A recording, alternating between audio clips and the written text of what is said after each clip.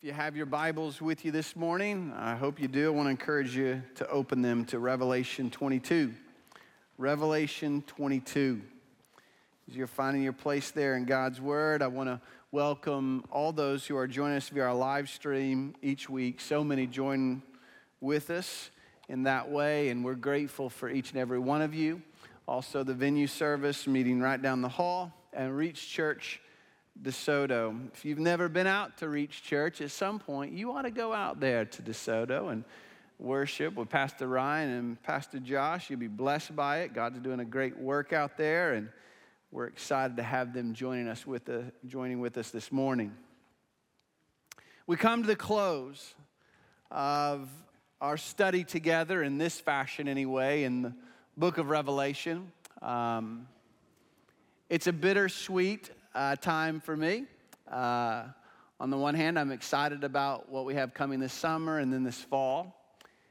But on the other hand, it's a little sad because I don't know when we'll have an opportunity to study through it in this way again. Certainly we'll read through Revelation. Hopefully you're reading through Revelation various times throughout the year. But you know, we study through books of the Bible and we're seeking to get through all of it at some point or another. I don't know when we'll be back together to study it in this way. And looking back over this past year, almost a year ago when we started this, we've only scratched the surface. There's so much here that I've missed. And so it's a little bittersweet. But I pray, as it has for me, it has done for you, that it's changed me. I don't know any study of any book that has challenged me more, encouraged me more, and changed me more. And I pray you've had the same experience, and changed not because we gained greater knowledge, but changed because we saw Christ,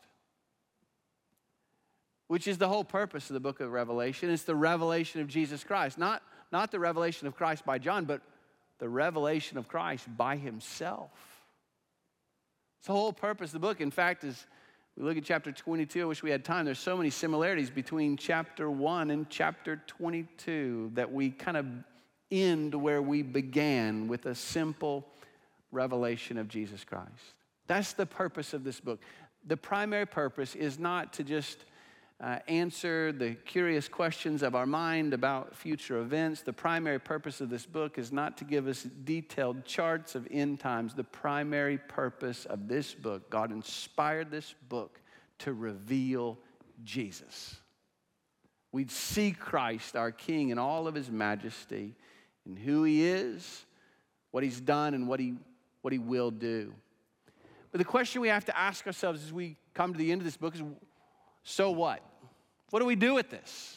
How shall we live in light of what we have learned? And I believe these final verses really give us a good summary of what God has taught us, how Revelation instructs us. So I don't normally like lists, but I'm going to give you 7 things. 7 things, I think, this morning that Revelation teaches on the basis of these final verses. We're going to backtrack a little bit. We're going to begin in verse 6. I know we covered it last week, but I want us to look back just a little bit as well. So let me pray for us as we begin. Father, we thank you for the opportunity to study your word this morning.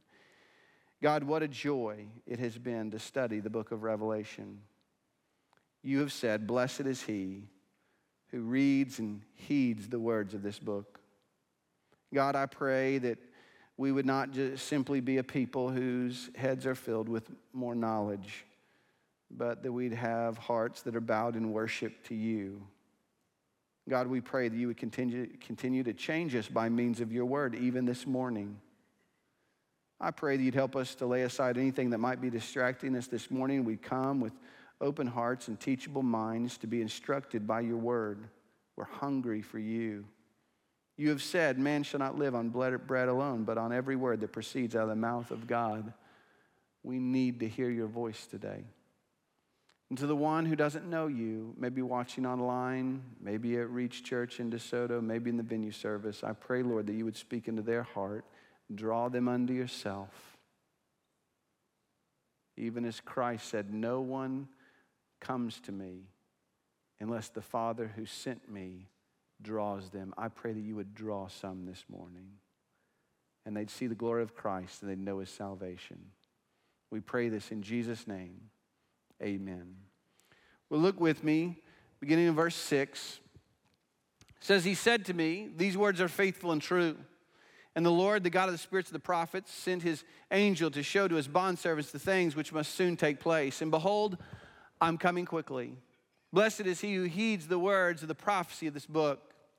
This is the first thing. The first thing that I see here is that Revelation teaches us to live with a sense of urgency. Revelation teaches us to live with a sense of urgency. It says here, these are the events that must soon take place. He said the exact same thing in chapter 1. I'm going to reveal to you the things that must soon take place. We even hear Christ say, I'm coming quickly. We'll see it again in verse 12. We'll see it again in verse 20. These are the last words of Christ in the New Testament. And he says them over and over again. I am coming quickly. Remember the last words of God in the Old Testament. As he signs off in the book of Malachi, prior to the intertestamental period, that 400-year separation between Malachi and Matthew, the last words of God in the Old Testament is, I'm coming. He says the forerunner is going to come first, the prophet Elijah, and then Christ will come. And guess what happened in the Gospels? Christ came, just as God said he would. And then you'll remember when Christ ascended into heaven in Acts chapter 1, he ascends to heaven, and the disciples are doing what? They're doing the same thing I would have been doing. They're staring up into heaven. And you remember the angel shows up to him and says, what are you doing? Stop staring into heaven. Get to work. Because just as he left, so he's coming back someday. And here is the message of Christ to us, the last words from the New Testament. I am coming quickly. Over and over again, that this is the next great event on God's calendar. It's a reminder to us as believers, a challenge to not grow complacent, but to always be on our toes, anticipating and preparing for Christ's return. It's a reminder that we don't have an unlimited amount of time to share the good news of Christ, that the gospel invitation is not open-ended, that at some point the day of grace will be over and all men will be called to count for their lives. Revelation teaches us, if anything, it teaches us to live with urgency, to live understanding that the days are evil as Moses instructs us in Psalm 90, number your days, for the days are evil. Then look at verses 8 and 9. I, John, am the one who heard and saw these things. And when I heard and saw, I fell down to worship at the feet of the angel who showed me these things. But he said to me, don't do that.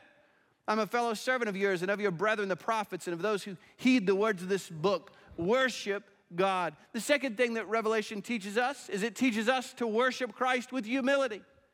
Here we see John again for a second time. He's so overwhelmed by the glory of Christ that he almost makes the gross mistake of worshiping an angel.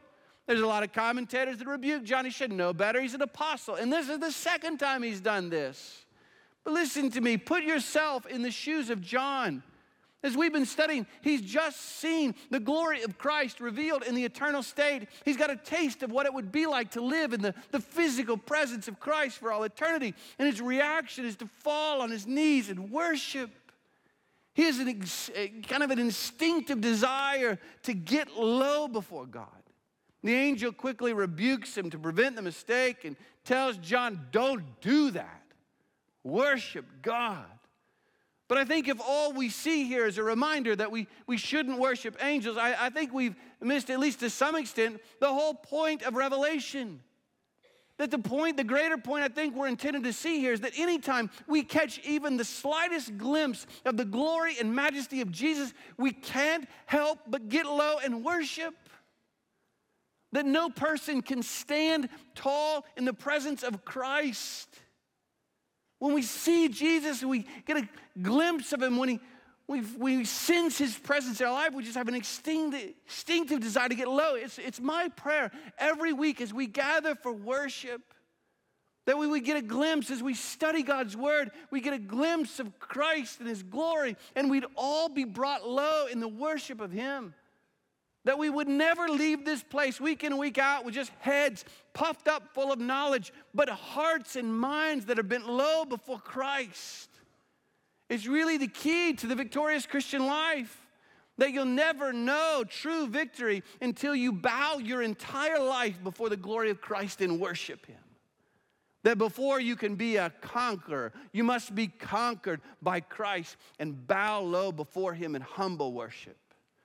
You can never stand tall in the presence of Christ until everything in you has been brought low before Him. Teaches us to worship Christ in humility. Then look at verse 10, and he said to me, do not seal up the words of this prophecy, of the prophecy of this book, for the time is near. The third thing, Revelation teaches us to proclaim this book. Much of Revelation is written in the backdrop of Daniel. That's why we studied it first. But you'll remember, Daniel is given prophecy, and Daniel is told that the revelation that was given to him was for days in the future. And so Daniel was told, seal them up. But here in Revelation, John is told, don't seal them up. In other words, the time is now. That I want you to warn humanity like a watchman on the wall. That this book is the prophecy of things not far distant, but this is a book of the prophecy of next things, of the rapture, of the tribulation, and the return of Christ. So we don't seal it up. The time is near. We're in the last days. We're to make this book known. And the sad reality is far too many Christians have no knowledge or understanding of the book of Revelation. And it's an indictment on me and the church as much as it is anything.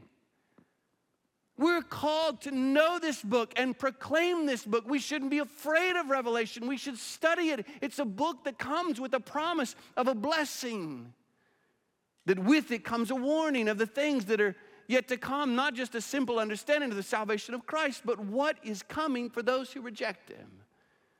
So Revelation teaches us to proclaim this book. Then look at verse 11. It says, let the one who does wrong still do wrong, and the one who is filthy still be filthy, and let the one who is righteous still practice righteousness, and the one who is holy keep himself holy. So the fourth thing, Revelation teaches us to be patient. It teaches us to be patient. We read these verses, one who does wrong still do wrong. What are we talking about here? I think the idea is twofold. One, the idea is that the world is going to continue down a path of disobedience and sin. That those who do wrong are going to continue to do wrong. That you and I are not going to usher in the kingdom of God. That this world is going to continue down a path of sinfulness. That things are not going to get better every day in every way.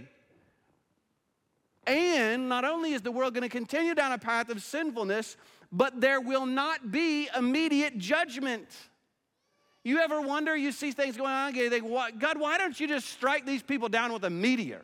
Well, why don't you just take all these folks out? And God doesn't bring immediate judgment. We have to be patient. That in this world, that Paul the pagan doesn't always fail, and Johnny Christian doesn't always win. And we have to be patient, knowing that one day God will bring justice.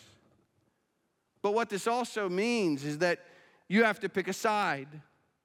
You notice here there's two paths. We've been seeing this throughout the book of Revelation. We saw it in the book of Genesis. There's two paths. You remember Jesus said to the church at Laodicea, I wish you were hot or cold. That you can't sit on the fence. You can't be lukewarm. It's a call to either get on board with Jesus on a path that is sometimes difficult, involves suffering, maybe persecution, and maybe even death. But get on board with Jesus down a path that leads to eternal life, or ultimately jump in with the world and head down a path towards sin. But sooner or later, you have to pick which path you're on. The book of Revelation is divisive. It's decisive. It calls you to make a decision. Who are you going to follow?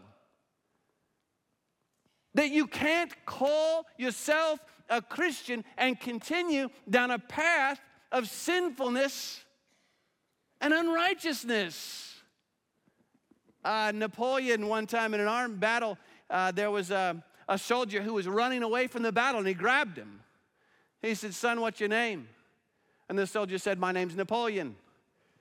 And Napoleon said to him, son, change your name or change your ways. But you can't have that name and act like that. Listen to me. This book teaches us there can't be fence setters. no lukewarm Christians. At some point, you got to make a decision about which path you're going to get on. And the book of Revelation tells us to get on board with Jesus on a path that leads to life. And the other side is to get in the whitewater of the world down a path that leads to ultimate destruction. You're either with him or against him. You're in or you're out. If you're in, continue down a path of holiness. Pursue holiness and righteousness. Calls us to make a decision. Look at verse 12. Behold, I'm coming quickly, and my reward is with me, to render to every man according to what he has done. I'm the Alpha and the Omega, the first and the last, the beginning and the end. Blessed are those who wash their robes, so that they may have the right to the tree of life and may enter by the gates into the city. Outside of the dogs and the sorcerers and the immoral persons and the murderers and the idolaters and everyone who loves and practices lying. And this is the fifth thing, that Revelation makes us sensitive to the judgment of God. Revelation teaches us to be sensitive to the judgment of God. That we see this all over the pages of Revelation, that judgment is coming, a reward for those who know him and a recompense for those who have rejected him. And Christ's reward and judgment is coming, and we're called to persevere. Romans 8, 24 and 25 says, for in hope we have been saved, but hope that is seen is not hope. Who hopes for what he already sees? But if we hope for what we do not see, with perseverance we wait eagerly for it. Those of us who know Christ, our hope, our greatest joy is the knowledge that Christ is coming again for us someday. Amen? That's our joy. That's our hope. And we live in the midst of a world that's going the opposite direction. It's tough, it's difficult, we have struggles. And the Word of God tells us, knowing God's judgment, you persevere. We see in our day, creation is rejected for evolution. The man is nothing but a bunch of animals. There is no truth. The family is coming apart. The glory of male and female made in the image of God is degraded. Children are abused. Children are murdered in the womb. This world is coming apart at the seams. But the message of Revelation is that does not affect us. They have their rules, we have ours. We have truth. We have the answer for man. We have truth about evil and redemption. We have an answer for moral conduct and the solution to the problem through faith in Jesus Christ, and we persevere, knowing that there's a day coming. Paul, in his instruction to Timothy, 2 Timothy 3:1, listen to this, see if this doesn't sound like our day. He says, but realize this, that in the last days, difficult times will come. For men will be lovers of self, lovers of money, boastful, arrogant, revilers, disobedient to parents, ungrateful, unholy, unloving, irreconcilable, malicious gossips, without self-control, brutal, haters of good, treacherous, and the list goes on and on. But listen to this. He says to Timothy, you, however, continue in the things which you have learned and become convinced of, knowing from whom you've learned them, and that from childhood you have made known the sacred writings which are able to give you the wisdom that leads to salvation through faith, which is in Christ Jesus. And then he says, all Scripture is God-breathed. The message to Timothy is, I don't care what the world is doing, you stay faithful. The world around us is coming apart at the seams, but not us. We're going to hold faithful to God's word regardless of what happens, because we know there's a day coming. We stay faithful. Christ is the Alpha and the Omega. Says here, he's the one who started this. Listen, he's the one who will also bring it to a close. And he says here, blessed are those who wash their robes. This is the confidence that we have in the judgment, that we have been washed in the shed blood of Jesus Christ. We have confidence not in ourselves. We can look at judgment and the return of Christ and we can be joyful, not because we say, boy, look at how good we are. No, but because we've been washed. We've trusted in the shed blood of Jesus Christ to cover our sins and to cleanse us of all unrighteousness. That Christ is our reward. Not just a reward, but a recompense. You'll notice here, he says, outside are the dogs and the sorcerers, the immoral, the murderers, and the idolaters. You know, you read that initial list and you kind of think, well, I'm doing okay. I'm not a murderer. I'm not a sorcerer. But then he kind of ends it. It kind of gets us all those who practice lying. Anybody ever hear a total lie? You tell me no, you're lying. You just got yourself caught. We're all guilty. That's the whole point. And the book of Revelation is here to make us sensitive to the judgment. That we're all guilty. We've sinned against the holy God, and you're going to have to stand before him at some point. But you know what the deal is? The world does not like talking about judgment. The world doesn't like talking about accountability whatsoever. It's interesting. You could go to funerals today or just see when somebody dies and what's put on social media. It's interesting. When somebody dies, everybody just becomes suddenly a universalist. That we're all just going to heaven. Regardless of how the person lived, they can live the most pagan, immoral lifestyle, and they'll put rest in peace. What are you talking about, rest in peace? As if you die and then everything just resolves itself. Listen to me today. There's only one way to have peace in death, and that is through faith in Jesus Christ. He's the only way. Judgment is coming, and there's only one way to have confidence. There's only one way to have peace. There's only one way to have the assurance that you will be with God forever in heaven, and that is through faith in Jesus Christ. But what good news, amen? It's not dependent upon our work, but on the work of Christ and our faith in him. What amazing gift. This book creates a great division. There's the blessedness of those who have trusted in Christ, and the eternal, you'll see here on the outside, the eternal alienation of those who have refused him. Boy, I pray that our study of this book has made us sensitive to the judgment of God. Then look at verses 16 and 17. I, Jesus, have sent my angel to testify to you these things for the churches. I'm the root of and the descendant of David, the bright and morning star. The Spirit of the bride says, come. And let the one who hears say, come. And let the one who is thirsty come. Let the one who wishes to take the water of life without cost. And this is the sixth thing. The book of Revelation calls us to evangelism. We've already talked about the urgency, but there's a necessity within this book to be evangelistic, to tell people. Christ is the fulfillment of the Davidic covenant. He's the root of David. And it's the fulfillment of the promise that God made to David in 2 Samuel 7, that one of your descendants will sit on the throne forever. You remember Gabriel told Mary, I'll give him the throne of his father David. This is the Messiah. Christ is the way, the truth, and the life. And he's the bright and morning star. I love this. It's also used in chapter 1. You know, a morning star is the last star of the evening and the first star of a new day. When you see it, you know that a new day is dawning. It's reveille for those with a military background, that a new day is dawning. You know what's interesting? When Christ first arrived, guess what accompanied his arrival? A star. And guess what will accompany his second coming? A star. A reminder that a new day has dawned in Christ Jesus. Reveille. When I was studying that, I reminded of a story I heard, by Graham Lacey. I believe it's public knowledge now. But at the time, Billy Graham was sworn to secrecy. And he didn't tell this story until Winston Churchill passed away. But on one occasion, I believe in the 1950s, Billy Graham was leading his crusades in London. And the great Prime Minister, Winston Churchill, requested to meet with Billy Graham. Billy Graham went to his room.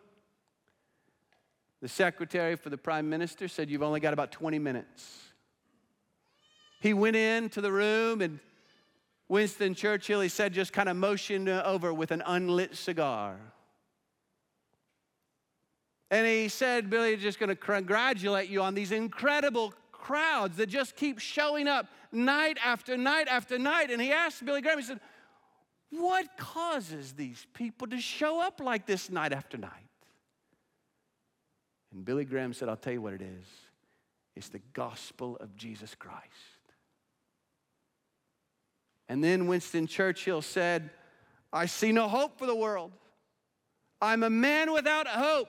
Do you have any real hope? Folks, that's like saying sick 'em to a coon dog.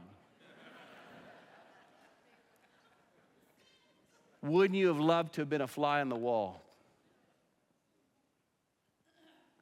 Billy Graham took out his Bible and shared the good news of Jesus Christ. And Graham made it a point to say that he didn't just share the good news of Jesus Christ. He told Winston Churchill about God's plan for the future, that Christ was coming back someday. All the while, as he shared in that room, he said that Winston Churchill just stared out a window.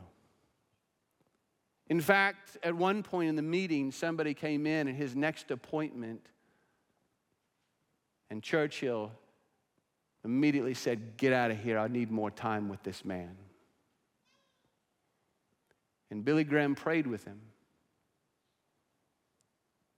And the question that kind of resounds out there is, did Winston Churchill pray to receive Christ? We may not ever fully know until we get to glory. But we do have an indication. At Churchill's memorial service, his funeral service, he made a very specific request.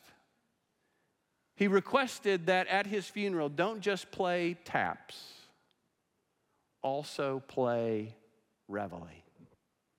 It was common knowledge amongst British troops that if a soldier requested Reveille to be played, he was a Christian. Because it was a reminder that death is not the end. That through faith in Jesus Christ, a new day has dawned.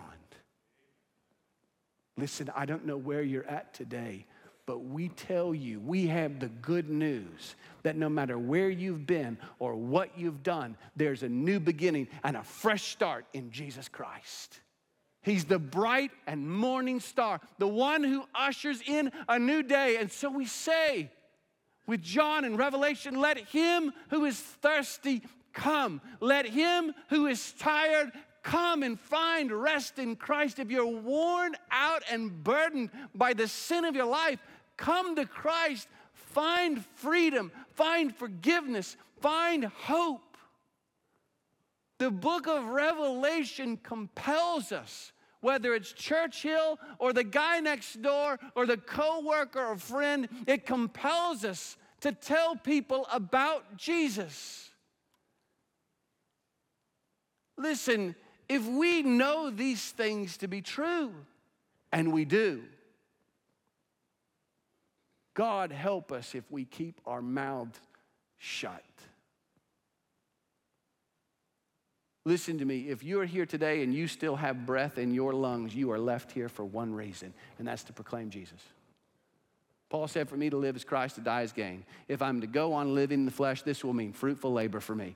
He says, if I'm left here, it's for one reason. It's the reason when we baptize you, we don't just hold you under and send you on to glory. We bring you back out, right? Most of the time, we get you out. Why? Because you got work to do. You're a new creation in Christ Jesus. You got a new mission. You got a new leader. You got a new king. And now you work for him. And you go to tell the good news that Christ has come. Well, the book ends with a warning. Look at verses 18 through 21. I testify to everyone who hears the words of this prophecy of this book. If anyone adds to them, God will add to him the plagues which are written in this book. If anyone takes away from the words of this book of this prophecy, God will take away from his part, from the tree of life and from the holy city which are written in this book. This is the final thing. Revelation calls us to live on every word that God has spoken. Obviously, as we read these verses, there's a warning to those who add or subtract. And it's a good reminder that we have the complete Word of God. It's the canonization of Scripture. Don't add to this. Meaning if somebody walks out of the woods tomorrow and says they have an additional book or word from God, we reject them. Because we have God's completed work. There's also a reminder here not to subtract from God's word. Meaning we cherish all of God's word. We don't unhitch ourselves from the Old Testament. That we love Leviticus as much as we love the Gospel of Luke. Listen, if I were to come up to you today and take your Bible and begin to tear out a series of pages, I pray that you would be able to say, stop it, because those pages have changed my life. Listen, if there are parts of your word, the Bible, that you can do without, you might as well go ahead and remove them. Good friend of mine teaches a men's Bible study. He decided, I'm going to teach them through the book of Leviticus. Now, that's a brave man. But we're going to go through the book of Leviticus because it's critical. We need to understand it. And in the course of his study, one of the men said, this is boring. And this friend of mine was recalling the story, and just as he was recalling it, you could see the righteous indignation welling up inside of him. And I think his words were, well, I might make it boring. The Word of God is the Word of God, and it's precious to us, and we will honor it as God's holy word. Listen, we hang on every word of God. We cherish this book. And I pray, one of my prayers, I had somebody last night after the Saturday night service said, boy, the Revelation, there was parts of it that just kind of went right over me. But she said this, it was so encouraging. She said, but every week I left desiring to read God's word on my own. Folks, I pray, that is my prayer every week, that our time together in God's word just whets your appetite for more of God's word on your own. That you would long to go to. I'm sharing with you things, some of you have experienced this. God teaches you something in his word, and then you go to tell somebody else, and they look at you like, well, no big deal. But the word wasn't for them. God spoke to you in that way. Some of what I've shared with you is emotional to me because it's God working in me. I love proclaiming God's word. But the greatest joy of my life is studying it on my own. Let's live on every word of God. Cherish it, protect it, love it, read it. If you hear nothing else from my life, I pray you've heard these words. Read your Bible. I told my wife, I just want a headstone. I don't want anything on it except 3 words. Read your Bible! Exclamation point. I hope the study of Revelation has changed you as it has changed me. I pray that young and old, we have studied through this, and we would be able to say, we'll never be the same. People who worship Christ with more humility and passion. People who are more urgent about the mission. People who are more passionate about evangelism. People who live more fully upon God's word. And people who are sensitive to the fact that Christ is coming back. Judgment Day is coming. Are you ready? Helen Lamel was a very talented young girl. She was born to a Wesleyan pastor. Incredibly gifted in the arts and in music. And at a certain age, she desired to further her education and hone her gifts and skills in Europe. And so she moved to Europe, and there she met and married a very wealthy European man. And she was doing quite well until she received the diagnosis that she was going blind. And having gone blind, her husband left her. If anybody had an excuse to grow bitter at God, it was Helen Lamel. You know what she did with the rest of her days? She wrote 500 hymns.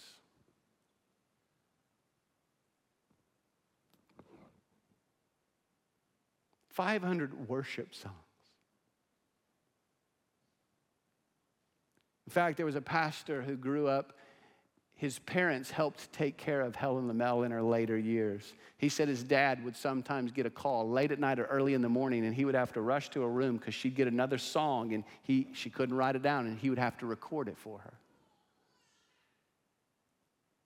And this young pastor said, I had never really had interaction with a blind person before. But I can tell you this, that I know of no one more joyful than Helen Lamel. And she would attribute that joy to one thing. Even though she was physically blind, the eyes of her heart were always fixed on Jesus. The goal of this study, to reveal Christ, to see his glory. And I thought it only fitting to sing one of her most well-known songs, Turn Your Eyes Upon Jesus. Pastor Bill, what I'm going to do, I want you to stay seated. We're getting ready to take communion. In preparation, would you just listen to the words? I'm just going to read the verses. We're going to sing the chorus together. But just with your heads bowed and your eyes closed, would you just focus on Christ? Try to crowd out anything that might be pulling you away from just focus on Jesus. For just a few brief moments here, listen to these words and fix your eyes on Jesus. Oh, soul, are you weary and troubled? No light in the darkness you see. There's light for a look at the Savior, and life more abundant and free. Through death into life everlasting, he passed, and we follow him there. Over us, sin no more has dominion, for more than conquerors we are. His word shall not fail you, he promised. Believe in him and all will be well. Then go to a world that is dying, his perfect salvation to tell. Let's sing that chorus. Turn your eyes upon Jesus. Look full in his wonderful face, and the things of earth will grow strangely dim in the light of his glory and grace. We're going to sing it one more time, a cappella, just the voices. Turn your eyes upon Jesus. Look full.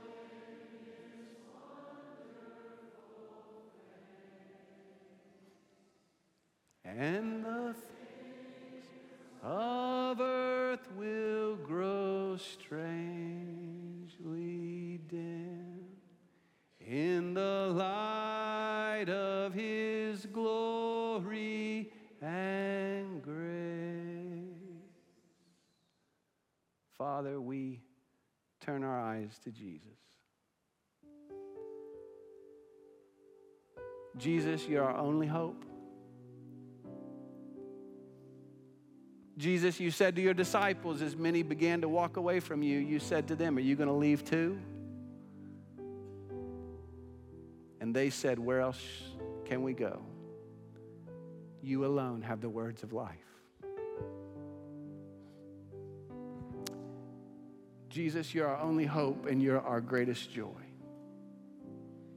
I pray that we would continue to fix our eyes upon you.